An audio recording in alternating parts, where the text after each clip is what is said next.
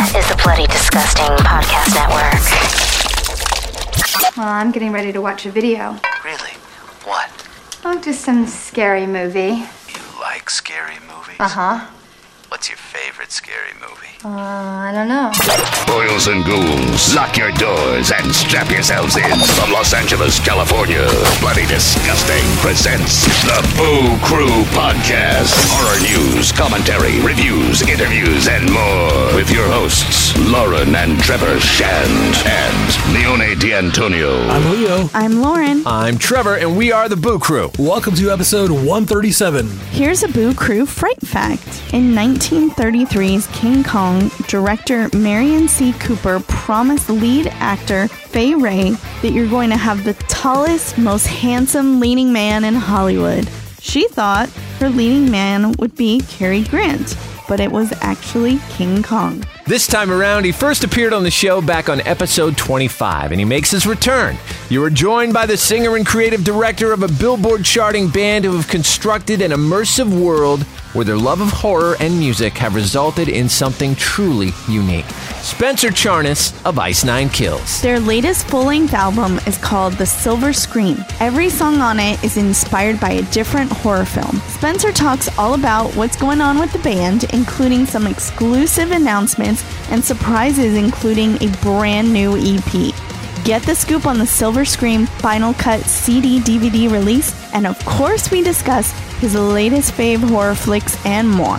Episode 137 starts now. This is Spencer from Ice Nine Kills, and you are checking in to another episode of the Boo Crew. Enjoy your sleigh. I'm not gonna hurt you. I'm just gonna bash your fucking brains in. Never thought it felt so good. I know what you're like.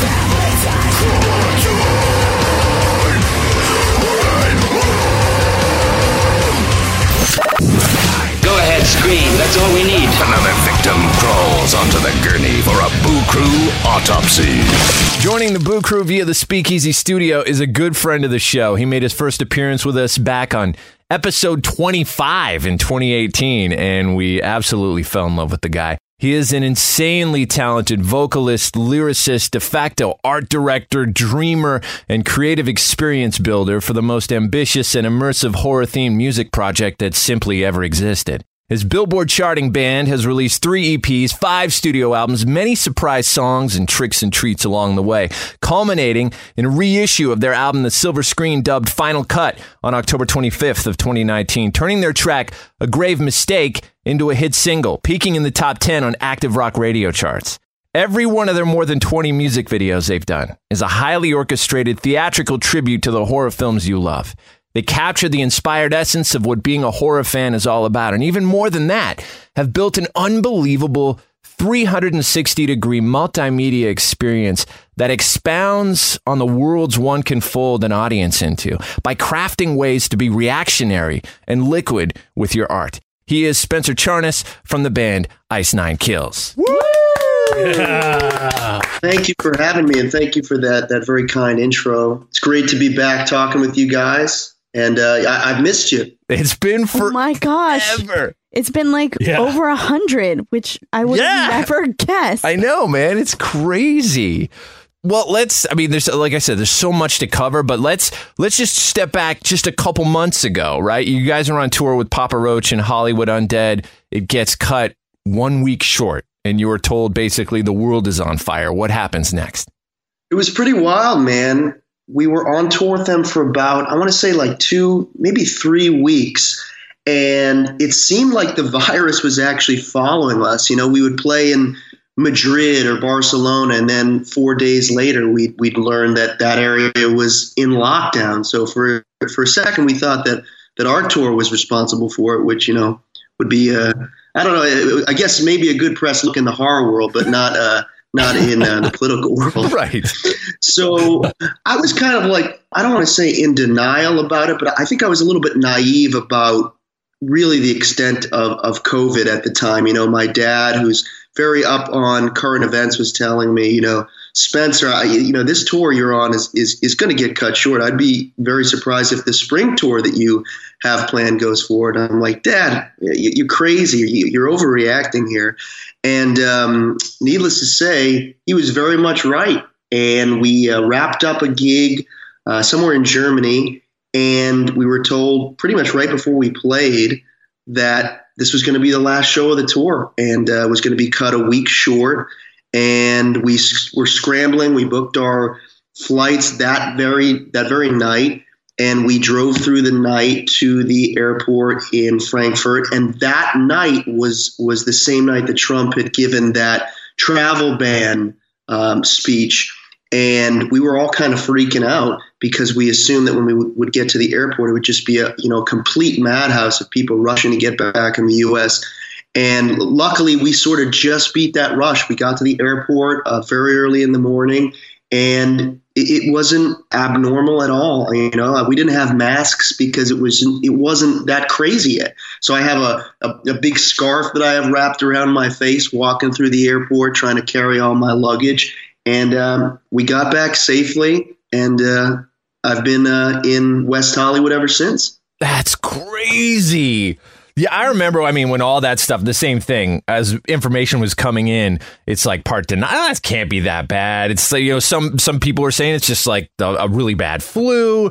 And then other people were saying, no, man, go get a deep freeze, put it in your house because you're going to have to buy groceries for like a month. We're going to be in lockdown. No. Sure enough, man. Everything just went nuts. It's insane. So how have you been kind of dealing with the lockdown, and what's your current state of mind as to all these reopenings? And I know the world's trying slowly to find or figure out a new normal, and cases are still going up. And what's your take on that? How do you feel? Well, for me personally, I spend so much of my time on the road with very few breaks in the year. The most we get maybe is a month at a time around the holidays or just in between tours. So telling a person like me, hey, you're going to have to spend a few months home isn't really the worst thing in the world for me. I got to be honest. I've tried to remain positive about the whole situation and look at it as an opportunity to write new music, to spend the time creating new ideas and planning out the next album and the multimedia that surrounds our band. And I've been really pleased at what I've been coming up with. And I'm just trying to look at it as, hey, this is just sort of shifting the schedule for me. I was supposed to be out on the road in Europe, which was cut a week short. And then I was supposed to go out with Five Finger Death Punch and Papa Roach in what would have been the biggest tour of our career, playing arenas for the first time. But I'm just looking at it as a chance to get a jump on new music, and I've been having an all right time. As far as other tour plans go, what's the latest with that? What are you guys hearing? Are you guys still preparing for touring in, later this year or 2021? What's the kind of headspace for that? I guess technically the tour that we were supposed to do in the spring has been rescheduled for the fall. I don't know. I couldn't say for certain what the state of the world will be at that time frame. I'm hoping it happens, but it seems like a lot of people are saying 2021 is going to be the first opportunity for touring as we knew it to resume. And I'm trying to come up with some plans that really work for our band. I see drive-in theaters starting to do concerts, and I feel like, what better band than Ice Nine Kills to do some sort of experience at the drive-in where we play one of our films or play one of our favorite films and then have some sort of concert that accompanies it and kind of harness that retro era of cinema when the drive-in ruled, a time which I never got to experience. So it might be a cool, bloody blessing in disguise or something. Well, if anyone can figure this out, it's you guys. That sounds amazing. That sounds so much fun. Yeah, it'd be so perfect. Yeah. A ton has happened, as we said, since we first spoke back in 2018. I want to just back up to around then, if we could. And one of those things is there was a film you just adore. called Scream. One of young Spencer Charnas' first horror film experiences in a theater, a film that meant the world to you. And you guys even played at the Scream House in Stu's garage. At the time when we talked, there was no Ice Nine Kills song about Scream yet, and you finally were able to bring it to life and include it on Final Cut with your numbers up. So seeing as that film meant so much to you, what was the process like of finally deciding that now was the time? Man, it's been sort of a song that's like, over 20 years in the making, just because that movie is such a part of my love of the genre. And I think the catalyst for saying, hey, we really need to get this going and we really need to write a great song was visiting that house. I mean, just walking in the front door to Stu's house, which is in Tamales, California, basically in wine country, a beautiful part of California, north of San Francisco. It was one of the craziest moments I've ever experienced, because you're walking into cinema history. And for me, I visited other filming locations, but this was the one that really looked exactly like the film and exactly how you would imagine being in there. A lot of films, especially interior stuff, they do a lot of tricks to make you think that this is part of the house or that you're stepping into another room, but it's really either on an interior set or a different house. And this house was set up just like the movie, to the meticulous details of the microwave still being there that was used in the film. No way! That's crazy. Wow. Yeah. And, I checked in the inside to make sure that the dates lined up, and it said that it was manufactured sometime in 1995. So it lined up perfectly with the timing of the filming of Scream. And, I'm walking around the house, and I've got my phone queuing up the scenes from the movie, and I'm just trying to match everything. And, little stuff like one of the knife wounds in the door from the shot where he's chasing Sydney around after Billy, pretends to have died, and that knife wound is still in the door. What? It's just absolutely crazy. And playing in the garage, one of the songs from the movie, it was just the whole experience really filled me with the feeling that, hey, we got to do this. And it was just one of the most fun songs to put together. I really wanted to harness the energy of the film, especially the opening scene, which I still think is viewed as an important part of not only horror, but of just movie history in general. And I was just really excited about how it turned out. This year, we learned Scream 5 is going to be done with the Ready or Not team, which is so exciting. Oh, yeah, the Radio Silence guys creating that new one. Oh, my God. And that Nev Campbell's coming along and David Arquette. And I just want to say that we need to hear a song on that soundtrack. You have to be in that movie. I would give anything to be a part of it. And I'm so excited about the fact that we're going to get another Scream. And I was a really big fan of Ready or Not. And I think it's a really interesting choice, interesting directing team to tackle the project. And I'm really hopeful about the fact that I think it's going to be great. Did you end up capturing any audio when you played at the Scream House that ended up on the Scream track? I know you've done that in the past by visiting a film's location and recording something that makes it onto a song.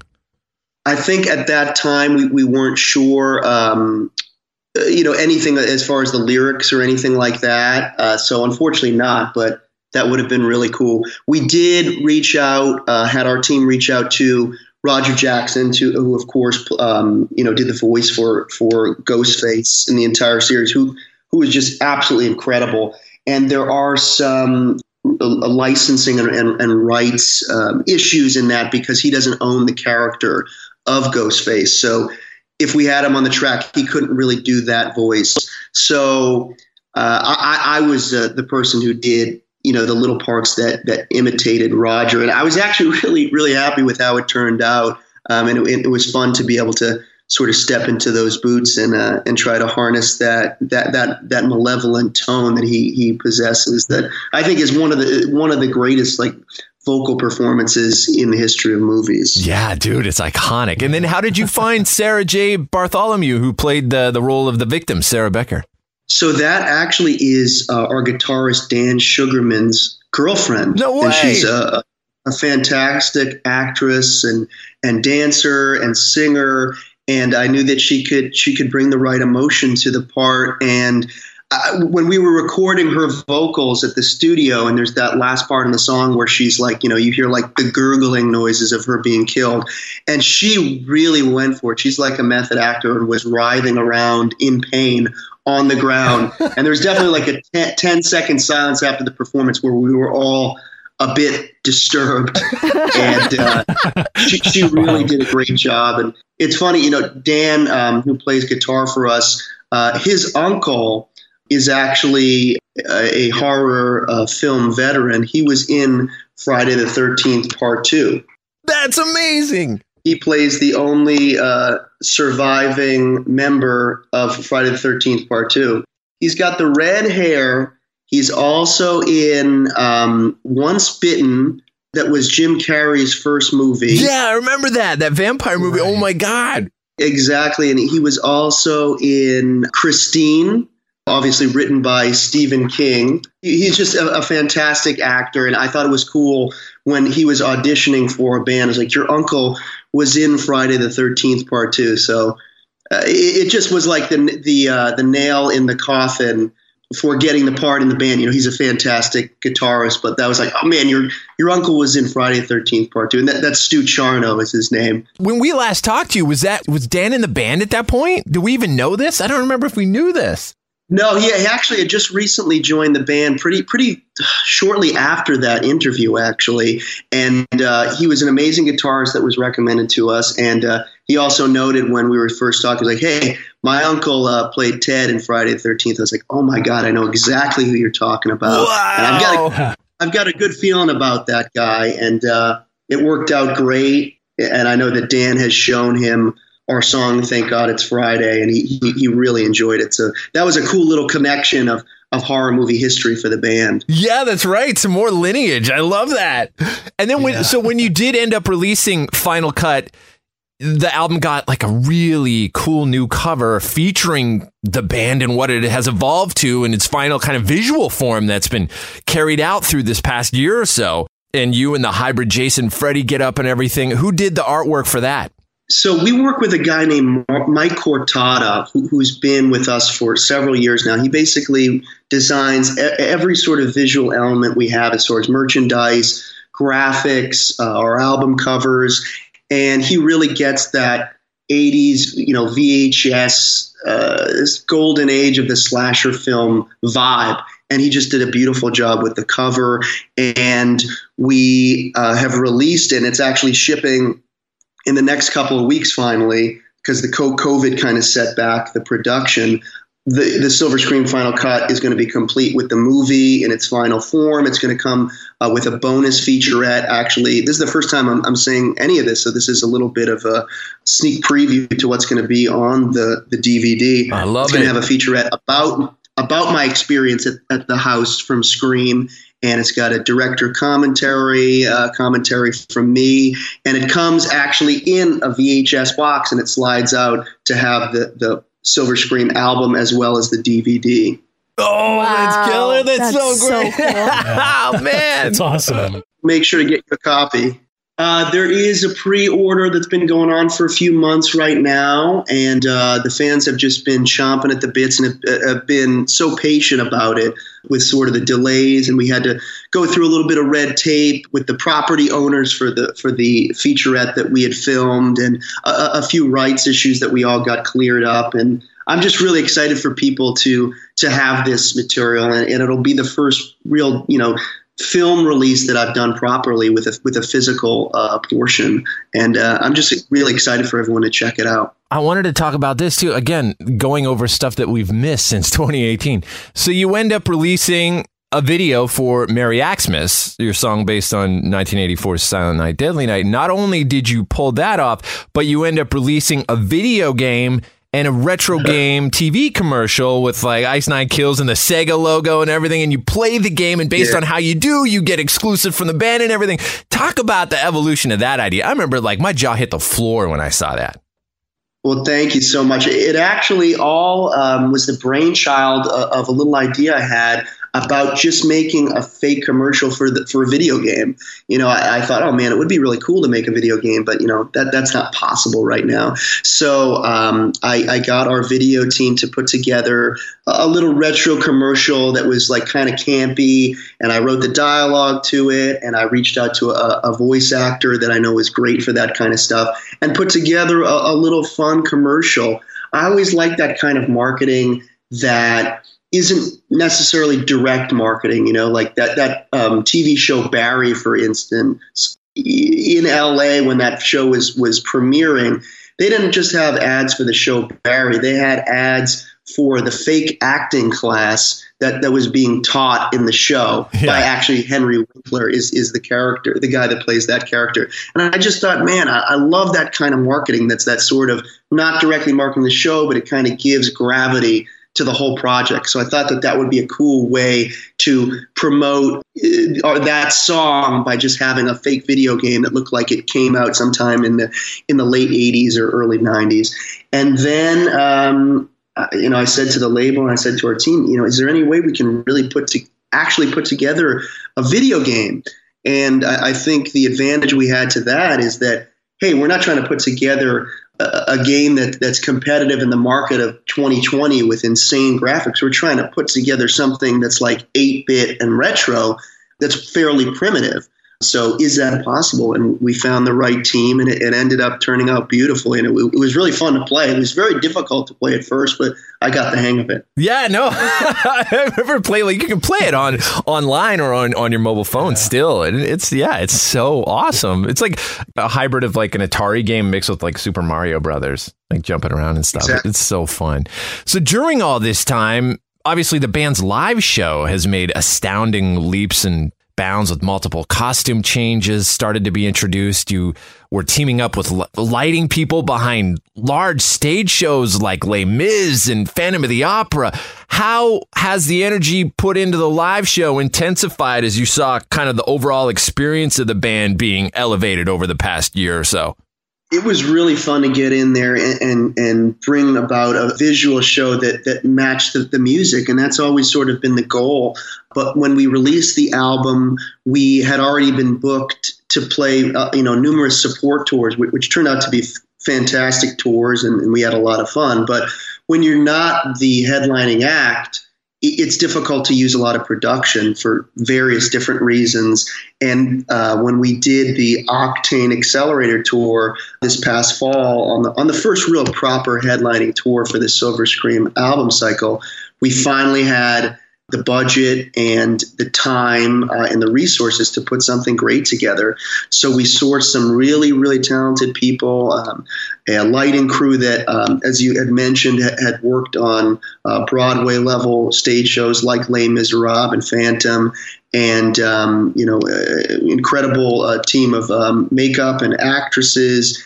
And we rented this rehearsal space in the middle of nowhere in sort of Lancaster, Pennsylvania area. It's this big musical complex that if you walked into, he said, this is so random that this is here. It's like a fully functioning, beautiful, almost like Hard Rock Hotel kind of vibe resort. And then a complex attached to it that has several different rooms for big acts to come through and do pre-production of tours. I think they even have like sort of a mock arena, which I believe like Taylor Swift has even used to get ready for, a big tour with tons of lighting and production. So we were there for a few days, and we really went to work, and I sort of had a vision for how I wanted each song to go and each costume change. And we kind of meticulously went through lighting cues and how to change costumes in time. And it was definitely a learning process, and took a few days into the tour to really get the swing of things. But we just have a fantastic crew, and everyone really pitched in and brought their A game. And it turned out to be a well-oiled machine about a week into it. And was that around that time when there was a birth of the VIP experience where there's you playing horror trivia with fans and all of that? Exactly. Yeah, that's been something I've wanted to do for a long time because we've been doing VIP for years. And after a while, it just gets a bit stagnant. Everyone kind of does the same thing. And we sort of fell into that trap, too. It's like, how many times can you just get a laminate and a signed poster and a quick photo? So I was thinking, what could we do that would be engaging with everybody? And I thought that horror trivia would be really fun. And we had our bassist, Joe. We actually called it Horror Jeopardy, we changed it to, and had Al Axe Trebek, A-L-A-X-E Trebek. Nice. He would hold an axe and host the game. And originally the way we did it is we split it. Each band member got a team. So, 20 people went with me, 20 people went with Joe, 20 people, so on and so on. And eventually it was just becoming a situation where I would just win every time. It wouldn't be fair. My team would win every time. So we decided, how about everybody versus me? So that's how we went forward with it. Literally, no matter if there was 50 or 100 people in the VIP, it was everybody versus me. And I think I won about 95% of the time, which was pretty good. That's amazing. That's awesome. Where do you come up with an idea like that? And do the people around you and around the band ever go, I mean, it's never been done before. We're not sure really how to figure it out. I guess we'll try and see how it goes. Like, how is that? How does it all come together?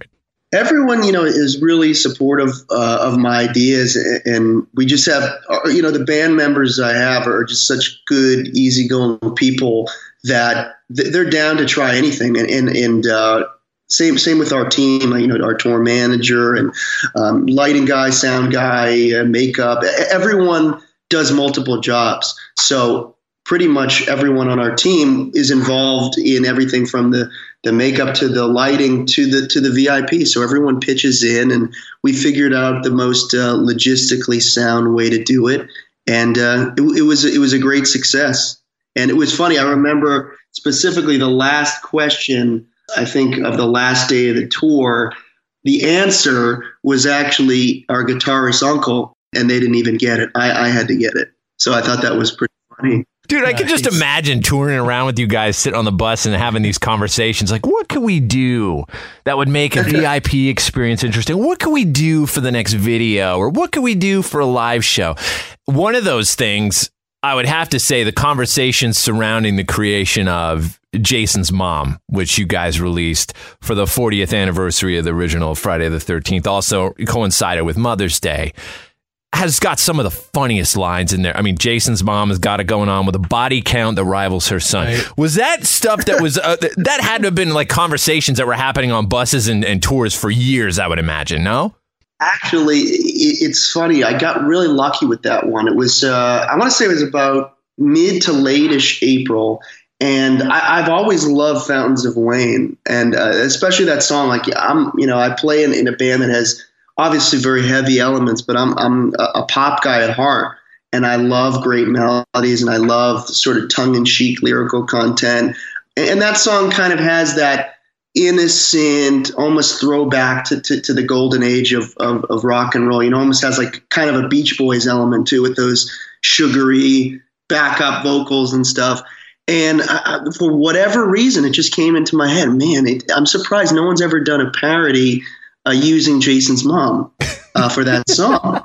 And then I thought to myself, oh my God, next month is Mother's Day. It didn't dawn on me like, oh, it's Mother's Day is coming up. Let me think of some clever thing to do. It just kind of fell into place. I was like, oh my God, we have to do this, and we have to release it on Mother's Day. So I wrote the lyrics, I would say almost the same day. Within a couple of days, we put it together, and everyone did a great job on it. I recorded my vocal parts at our bassist Joe's house, who had just moved here from East Coast, and we sent it to the rest of the guys, and everyone put their stamp on it, and it turned out great, and it was really fun to put together. And we timed it up with our record label was doing sort of a live stream on Mother's Day or the day before. So we premiered it there. And I also got Ari Lehman, who played the original Jason, on air to do a little interview, and then we premiered the song. So it was very fitting and very Mother's Day oriented. Killed Kevin Bacon after love making.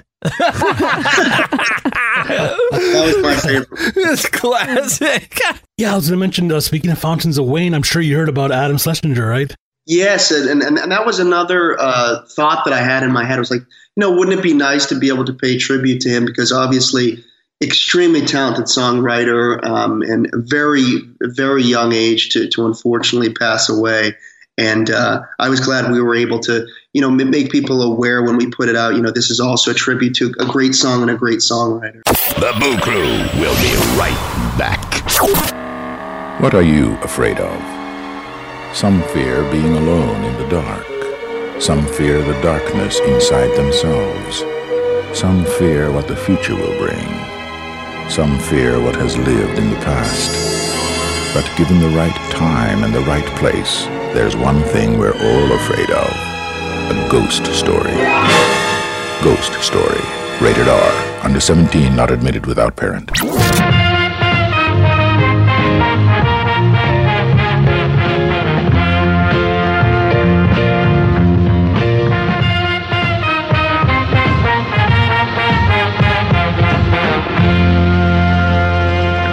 Something happened in Orlando, April 26, 2019, the subject of an awesome documentary you guys just put out, featuring a special version of It Is the End that is unforgettable. So what could you tell everybody about it who hasn't seen it or who doesn't know what went down?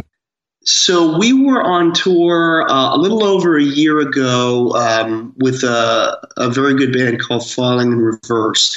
And I think it was right before we started the tour, I got a call from our booking agent saying, hey, you guys aren't playing the Orlando date of this tour at the House of Blues. And I was like, what do you mean the show is canceled?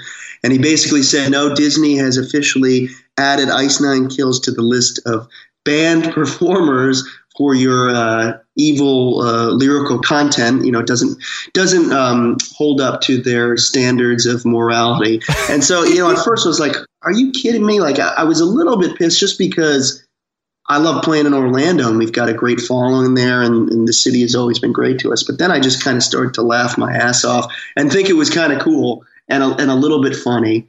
And so I thought, instead of making some serious statement about, down with censorship and this is terrible, boycott House of Blues, I thought, why don't we just poke fun at the whole situation and release a line of merchandise that inserts Disney characters into the horror movies that we love. And I again called my good friend Mike Cortada and put together a line of merchandise, and it turned out to be, getting banned from Disney turned out to be some of the best press the band has ever had, because a ton of news sources picked it up. I did some interviews with like Billboard magazine about it, and it turned out to be one of our best-selling merchandise lines ever, and we just released part 2. We called it Too Evil for Children this time. I think this line even tops the last one. My favorite is Minnie as Carrie at the prom with blood covering her, and it's a really fun one. And because we had missed that show, we decided, hey, let's try to find another venue that will allow us to play in Orlando. And we found this little punk rock venue. I think it's like maybe a 400 capacity venue, just a small little intimate kind of a club called Soundbar. And the show sold out like instantaneously. I think within the first day, the tickets were gone. And we had a lot of fun at that show. And, during the tour, we had one of our crew members dress up as Mickey, walking the line of the concert with flipping the bird to everybody. Flipping the bird, and the other side of the sign said, "It's not Walt's fault." And the funniest thing is, you wouldn't believe how hard it is to find a legit looking Mickey costume. They don't sell it like through Disney. So I actually my mom helped me find it. She's really good at finding props online. She's got a knack for it. And when we found this really legit custom made Mickey costume, I think we got it from Japan, and it was just really fun, And since then, we have Mickey come up with a yellow raincoat before It Is the End, sort of a Mickey Georgie hybrid. So that's kind of become a staple of the show. And yeah, we filmed a little documentary during the day of that Orlando we dubbed it the Revenge Show, and got a lot of cool interviews from fans about why they love the band and why they love horror. And probably the most unforgettable part of the night is seeing a 4-year-old kid on top of his dad's shoulders in the front row, just singing every word to every song we played, and getting to reach out my hand towards him and calling him Georgie at the end of the set was a really funny, cool moment to see that horror is very much alive in our youth. And the fact that we can contribute to that at all is really cool. Is Orlando the place where they had the bagel place that made a Silver Scream cheese bagel? That is absolutely correct. I've always wanted to do something with the band and food, and I thought that would be a perfect name for it. So I mean, the band has so much become this cohesive, creative machine almost, where you're able to do things at a very high speed, almost like the speed of thought, and to be reactionary, like I had said in the introduction. What opportunities exist in being able to have that with your art, to be able to have a team that can really bring any idea to life within a matter of days?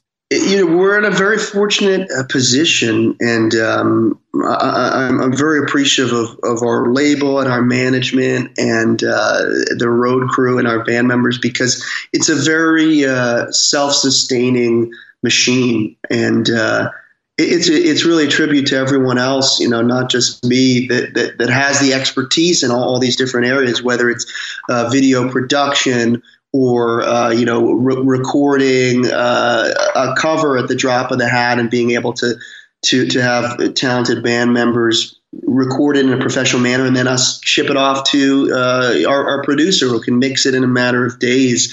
It's really great, and it's really what I've been working towards for so long. Obviously back in the day, when you start any kind of business or a band in particular, you're really on your own trying to figure out things and trying to outsource it to the right people and build the right team. And oftentimes you're kind of you have to do everything yourself, very DIY.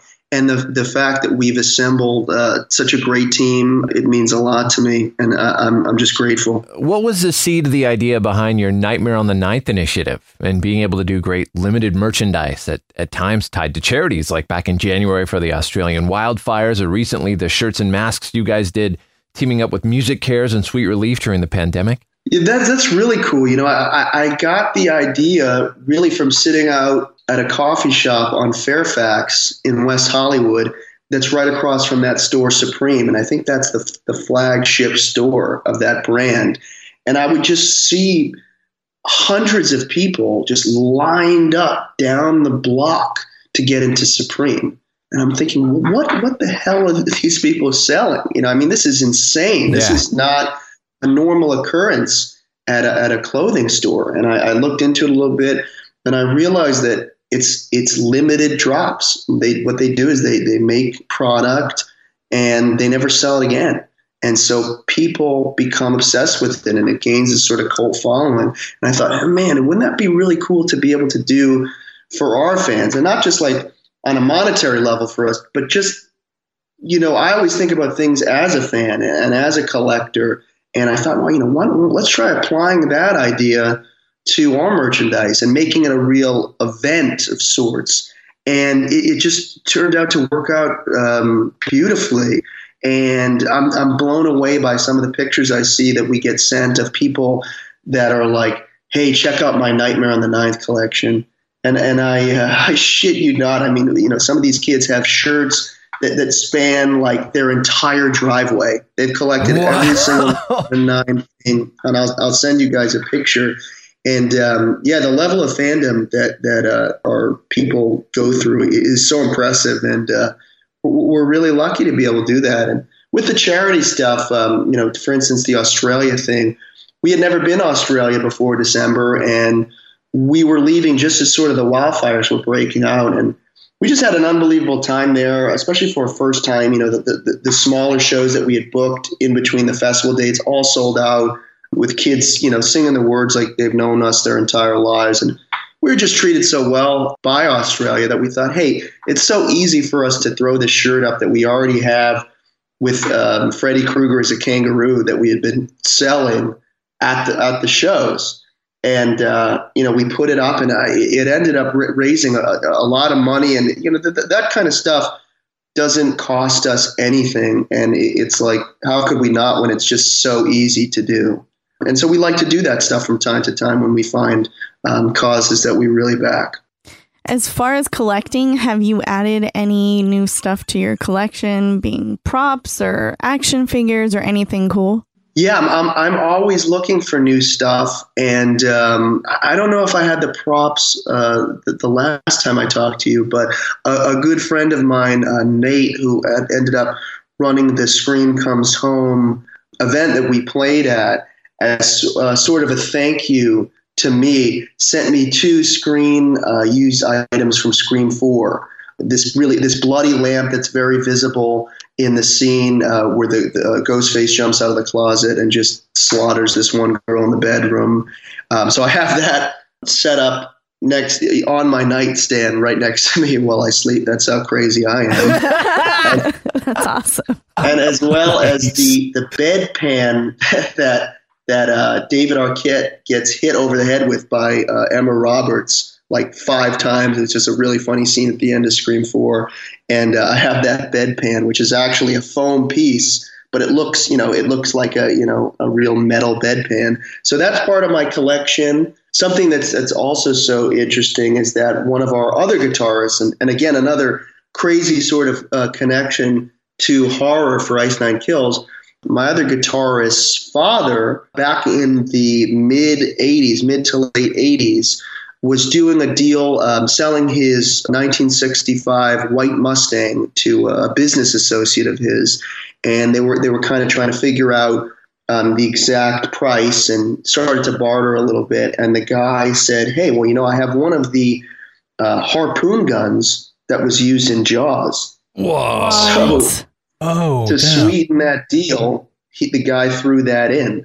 And I think there were 4 harpoon guns used on that film. And apparently this is one of them. So I'm trying to get my hands on that. I'm talking to his dad about it and trying to make an offer, because I mean that's to have sort of the holy grail of the original summer blockbuster would be quite a addition to the collection. Oh, if you get it, I have to see it. Yeah, we have to see it. I'll bring it in. Oh my God, that's amazing. Is there anything else? I don't even know if we asked you this last time. Is there anything else that would be like a grail piece you would just love to get your hands on for your collection? Man, there are so many things. I would really love a screen-used Myers mask from anything besides Resurrection. I don't even really count that as part of the franchise, but any other screen-used Myers mask, I think, would be absolutely incredible. I'm partial to the one in Curse of Michael Myers Part 6. I think that's one of my favorite looks of the mask, because it sort of respects the original, but it's this added sort of malevolence that I really, really adore about that particular mask. There's been so many horror movies that have come up since that we've spoke. Midsommar wasn't even out. Ready or Not. The Invisible Man, obviously. It Chapter 2, I don't even think was out when we last Happy spoke. Death Day to You. Yeah, Happy Death Day. Oh my gosh, it's so Prodigy. many. Are there any that you've seen in the past little while that you've loved? Yeah, I mean, you mentioned a few of them already. Happy Death Day I thought was amazing, and I really love the sequel as well. I thought it was just a great combination of the love of slashers with Groundhog's Day, which is one of my favorite comedies with Bill Murray. I just thought that was expertly done and really funny. I really did like Chapter 2. I know it was a bit divisive. Some people didn't like it. Some people liked it. But I thought it was great, and had such a powerful opening, kind of a disturbing opening that you need in a horror film. And anytime I see a horror film that doesn't look like they're going for it in the beginning, I'm like, well, what are you doing? You got to have an amazing opening sequence. But other than that, I think, honestly, The Invisible Man was one of the best thrillers that I've seen in the last few years. I thought it was beautifully directed, and just the use of what you don't see is scarier than what you do see. That movie just kept me on the edge of my seat the entire time, and I'm really excited to see what else that guy Lee does, because he's clearly like a master of the genre. Other than that, I've been really diving deep into Shudder. Like, that's like my new favorite thing to watch. It's like going to the video store again, man, isn't it? Absolutely. Just sort of digging deep on some of the forgotten gems, like, like The Mutilator or like Pieces, and being able to have like a Netflix devoted to that. And also just watching Joe Bob Briggs' show every week has been really entertaining. But yeah, lots of good stuff coming out. I've been enjoying myself. Did you end up seeing Scare Package when Joe Bob premiered it? I didn't end up seeing that. I missed that week, but I've heard great things about it, and I love anthologies. Yeah, you would love. I think you would love it, dude. It's great. It speaks to you. That's really cool. We actually, whenever we send out like a package to, either like a tastemaker of the genre or like a thank you or something, we often call it a scare package. So when I heard that name for the movie, I was like, this is right up my alley. And as far as like slasher goes, that movie Haunt that's on Shudder is a really good one. I don't know if you saw that. Did you see that one? I've heard a lot about it, and I know it has something to do with haunted houses, right? Yeah, that's right. Wrong. Yep. That's definitely on my list to check out. I've heard really good things about it. And 3 from Hell, the follow-up to Devil's Rejects, had come out too. I did end up seeing that. I really love pretty much anything Rob Zombie does, and he just he has his own style, and I think it's developed really beautifully over the years, and to see how far he's come since the beginning has been really awesome, and just looking forward to seeing more stuff from him. He always brings it. We know you're a big Shining fan. Mike Flanagan's Dr. Sleep. I was blown away by that. I'm sure, like most fans of the original, was pretty giddy when he returned to the Overlook, and you're going around seeing the little remnants and nods to the original. And that was so cool. He's looking through, when he's looking through the door, and you see the red rum and all of that stuff was really cool. And actually, this past fall, we got to play at the Stanley Hotel. We did an acoustic set, which is the hotel where Stephen King stayed and wrote the novel, Inspire the whole thing. So we played an acoustic set at the hotel, which was pretty amazing. We had a little party there, and that was pretty cool. And the hotel treated us very nicely. And incidentally, they also filmed Dumb and Dumber at the same hotel. So no way. Horror and comedy collide. Exactly.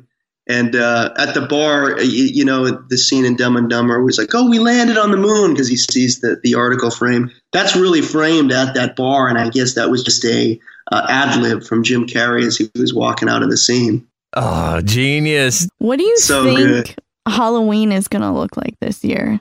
I don't know what. Just in general with the pandemic. Yeah, it's a question that's been on my mind for a while. Not just in terms of the release of Halloween Kills, which I'm assuming now, because movie theaters are starting opening, that we'll get that theatrical release, which I was a little bit nervous about. What are they going to do about that? As someone that spends a lot of time in Salem during Halloween, and we often do like a pop-up shop for Ice Nine Kills and Cleaver on the street fair. Yeah, I've been thinking about that too, but I'm hoping that by that time, we have a little bit more information on what really is safe. I'm sort of torn on between the idea of kind of resuming life without the masks and stuff, and I think it's a little premature for me, just kind of going right back to things. But as a fan of Halloween, where everyone's wearing masks anyway, maybe it'll work out for the best. Right? Exactly. That makes sense. I just don't want I'm sad. I don't think there's Halloween Horror Nights or not, right? Well, I don't know. Like, you would think like horror mazes would be the exact thing you don't want to bring back right now. And that is sad. Unless they can think of some way to do it. But horror mazes by definition, you're in a crowded, small place, right? But with people coming up to you, right? But maybe social And distancing. Yeah, exactly. And screaming. Yeah, exactly. Yeah, that's true. Spit flying everywhere. And then trick or treating, obviously going to multiple strangers' houses asking for, candy. Yeah, I don't know. I don't know either, man. And it's like on a Saturday this year, you get an extra hour of sleep. Like, oh yeah, it's because it's like, was it daylight save at the beginning? Yeah. It's all these weird things about Halloween this year. It lined up to be the perfect Halloween, and it's not sounding like the perfect Halloween. Anyways, sorry, I keep myself up all night thinking. Maybe this is when Ice Nine Kills does the drive-in experience on Halloween night because no one has shit to do. Right? Save us. I think we could come up with something pretty good that is scary and fitting of the location. I did hear some murmuring about some sort of event that they're trying to do in Los Angeles that would be you don't leave your car, kind of a haunted hayride, but you do it with your car. I heard murmuring about that. I don't know if it's true. That's a cool way. Yeah, I like that idea. That sounds awesome. Nice. I'm hoping that comes to fruition because I would be first in line for that. But yeah, definitely a lot of disappointment in the fact that, I'm sure there would have been some big events around the 40th anniversary of Friday the 13th with some really cool screenings and that kind of stuff. And obviously with Halloween, the new Halloween coming up in October. And that's, sort of being the height of convention season. It really is a bummer. But hopefully the minds in the business figure out some ways to make some cool things happen, even with COVID probably still prevalent in that time. Let's talk a bit about what's in the immediate future of Ice Nine Kills and stuff that's popping and coming out in the next little while. Yeah, so going on the subject of that release or that show rather that we performed at the Stanley Hotel, which of course was the inspiration for The Shining, we are going to be releasing that live acoustic EP this month, depending on when this show airs, sometime in June. That is going to be coming out. It's called Undead and Unplugged, live at the Stanley Hotel. And the artwork that was created for this is just beautiful, and really, really excited about people's reaction to it.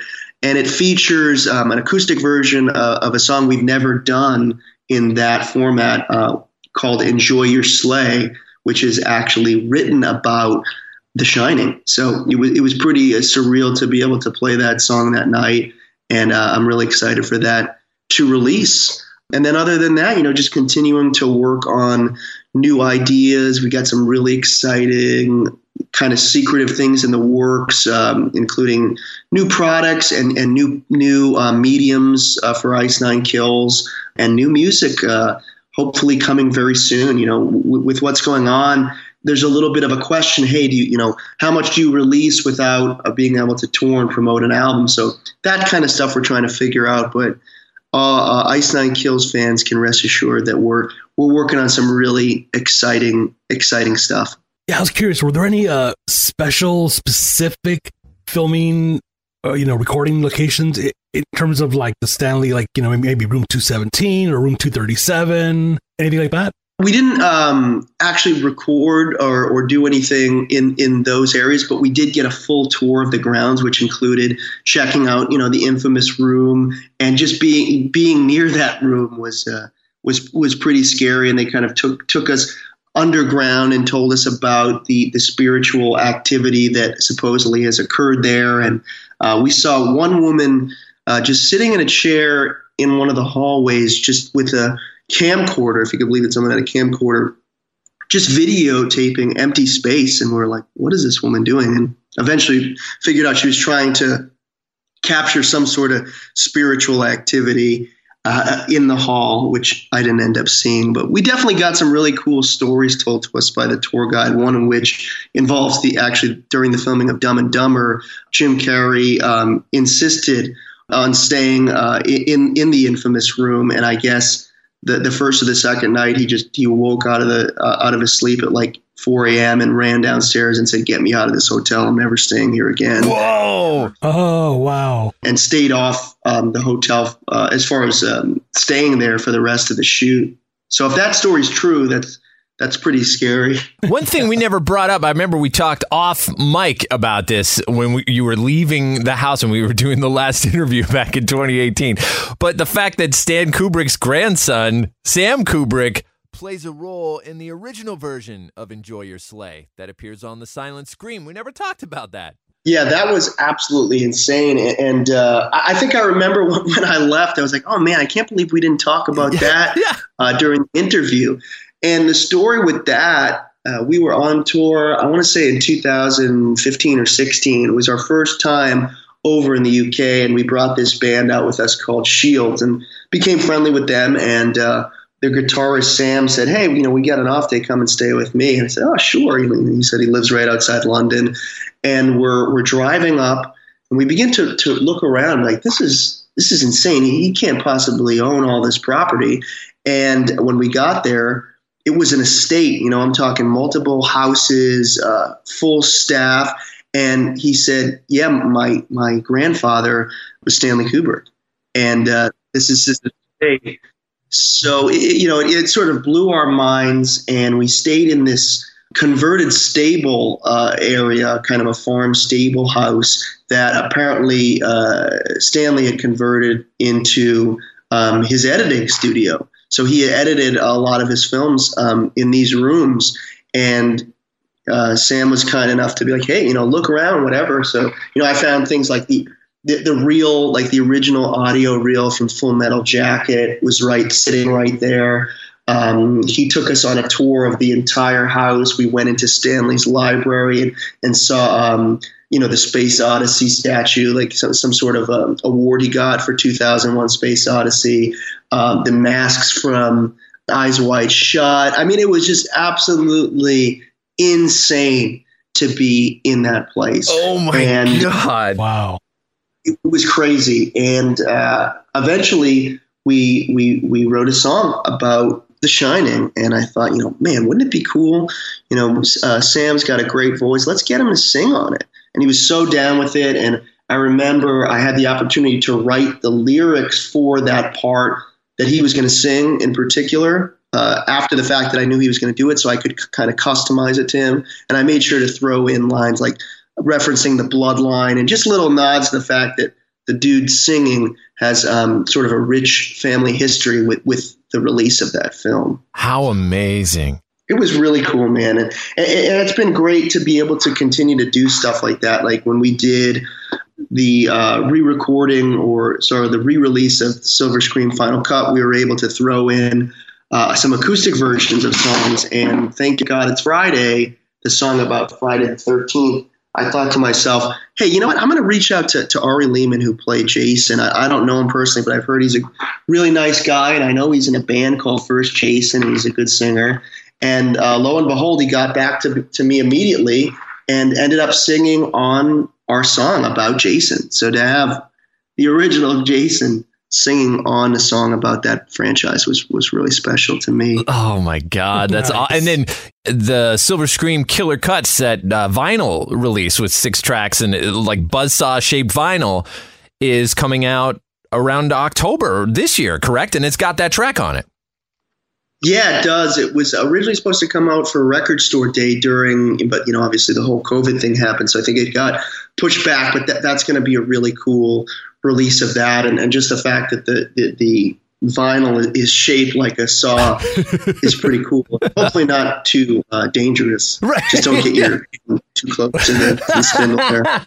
Speaking of Saw, there's the new Saw movie should be coming out soon too, right? In a couple months. Yeah. They got pushed back finally. Is there any movies that you're really looking forward to that are coming out? I know the new Halloween's obviously. Anything else? I'm interested to see what Chris Rock does with that. And I think, is Samuel Jackson in it too? Yeah, that's right. I heard some murmuring about that. I'm really hoping they do Candyman justice because I really love that movie, and excited to see where they go with that. And another thing that was cool in terms of Candyman, I was lucky enough to do an interview when that movie Hellfest was released pretty soon after we had spoken, and I went to interview the cast and ended up being able to interview Tony Todd, just talk to him a little bit about, Candyman and The Crow. And that was a really cool experience. He was super nice. So I hope they do justice to that character that he helped really put on the map. If someone looks at your IMDb credits, there's something called the Dark Offerings. Is that something you're able to talk a little bit about now, or what's the status with that? Yeah, that was, I don't know how much I can talk about it, but it's a pretty cool concept that revolves around like the Zoom chat world and sort of the rise of that in the wake of COVID. And they asked me to do a small part in one of the closing scenes on that. So I got to get on there and have a little acting moment. So that was really cool. I'm looking forward to seeing how that turns out. And I think, my friend Felissa Rose, who, famous for the Sleepaway Camp movies, is in that one as well. So I'm excited to see how that turns out and shakes out. That's amazing, dude. Spencer, thank you so much, man, for spending some time with us today. And it's been a real pleasure catching up with you, man. And it's honestly hard to keep up with you because you guys are operating like a million miles per hour. I love it. Thanks, man. Well, thanks for having me. It's always a pleasure to talk with real fans of the genre. So anytime. That was the Boo Crew Podcast, episode 137. Special thanks to our guest, Spencer Charnas from Ice 9 Kills. Follow at Spencer Inc. and at Ice 9 Kills on Instagram. That's Ice and the number 9 Kills. Also at Spencer Ice 9K and at Ice 9 Kills on Twitter. Their latest full length is called The Silver Scream. Get it everywhere now. Ice9kills.com for more. If you like this episode, check out Spencer's previous appearance back on episode 25, episode 34 with Jessica Roth and Chris Landon. Woo! Episode 106 with Chris Motionless. What? I love them. No, it's great. I love it. And episode Happy Death Day. Woo! Episode 75 with Jamie Kennedy and episode 4 and 5 with Ash Costello. Please rate us and write us a review on Apple Podcasts if you enjoy what you are hearing. Like, if you could really, write a review. I mean, it's awesome that you press the little 5-star thing. I love that, too. But, writing one would be so fun because I like to read them. They are pretty fun to read. Yeah, they make us really happy. And hey, if you know what? If you do write one, Leo will read it on the show next time. Yes, Leo. Deal. All right. Deal. So, thank you for doing that. No one's going to do it, but thank you. We appreciate you all. Music from this episode from Ice 9 Kills. Production tracks provided by Powerman 5000. Till next time, it's the Boo Crew saying sweet screams. Woo, woo. Thanks for listening to another episode of the Boo Crew Podcast. Haunt the Boo Crew at talesfromthebooCrew.com. Tales from the Boo Crew on Facebook and Instagram. Follow us on Twitter at Tales from the Boo. The Boo Crew is Lauren and Trevor Shand and Leone D'Antonio. The Boo Crew is produced by Lauren Shand, chopped and sliced by Trevor Shand. The Boo Crew is a TSP creation, part of the Bloody Disgusting Podcast Network. Bye. The Bloody Disgusting Podcast Network, home of the Boo Crew. For horror-centric interviews, SCP archives, weekly full cast storytelling, horror queers, genre commentary from an LGBTQ perspective, and creepy. For disturbing and terrifying creepypastas. Listen free wherever you stream audio and at bloodydisgusting.com/podcasts.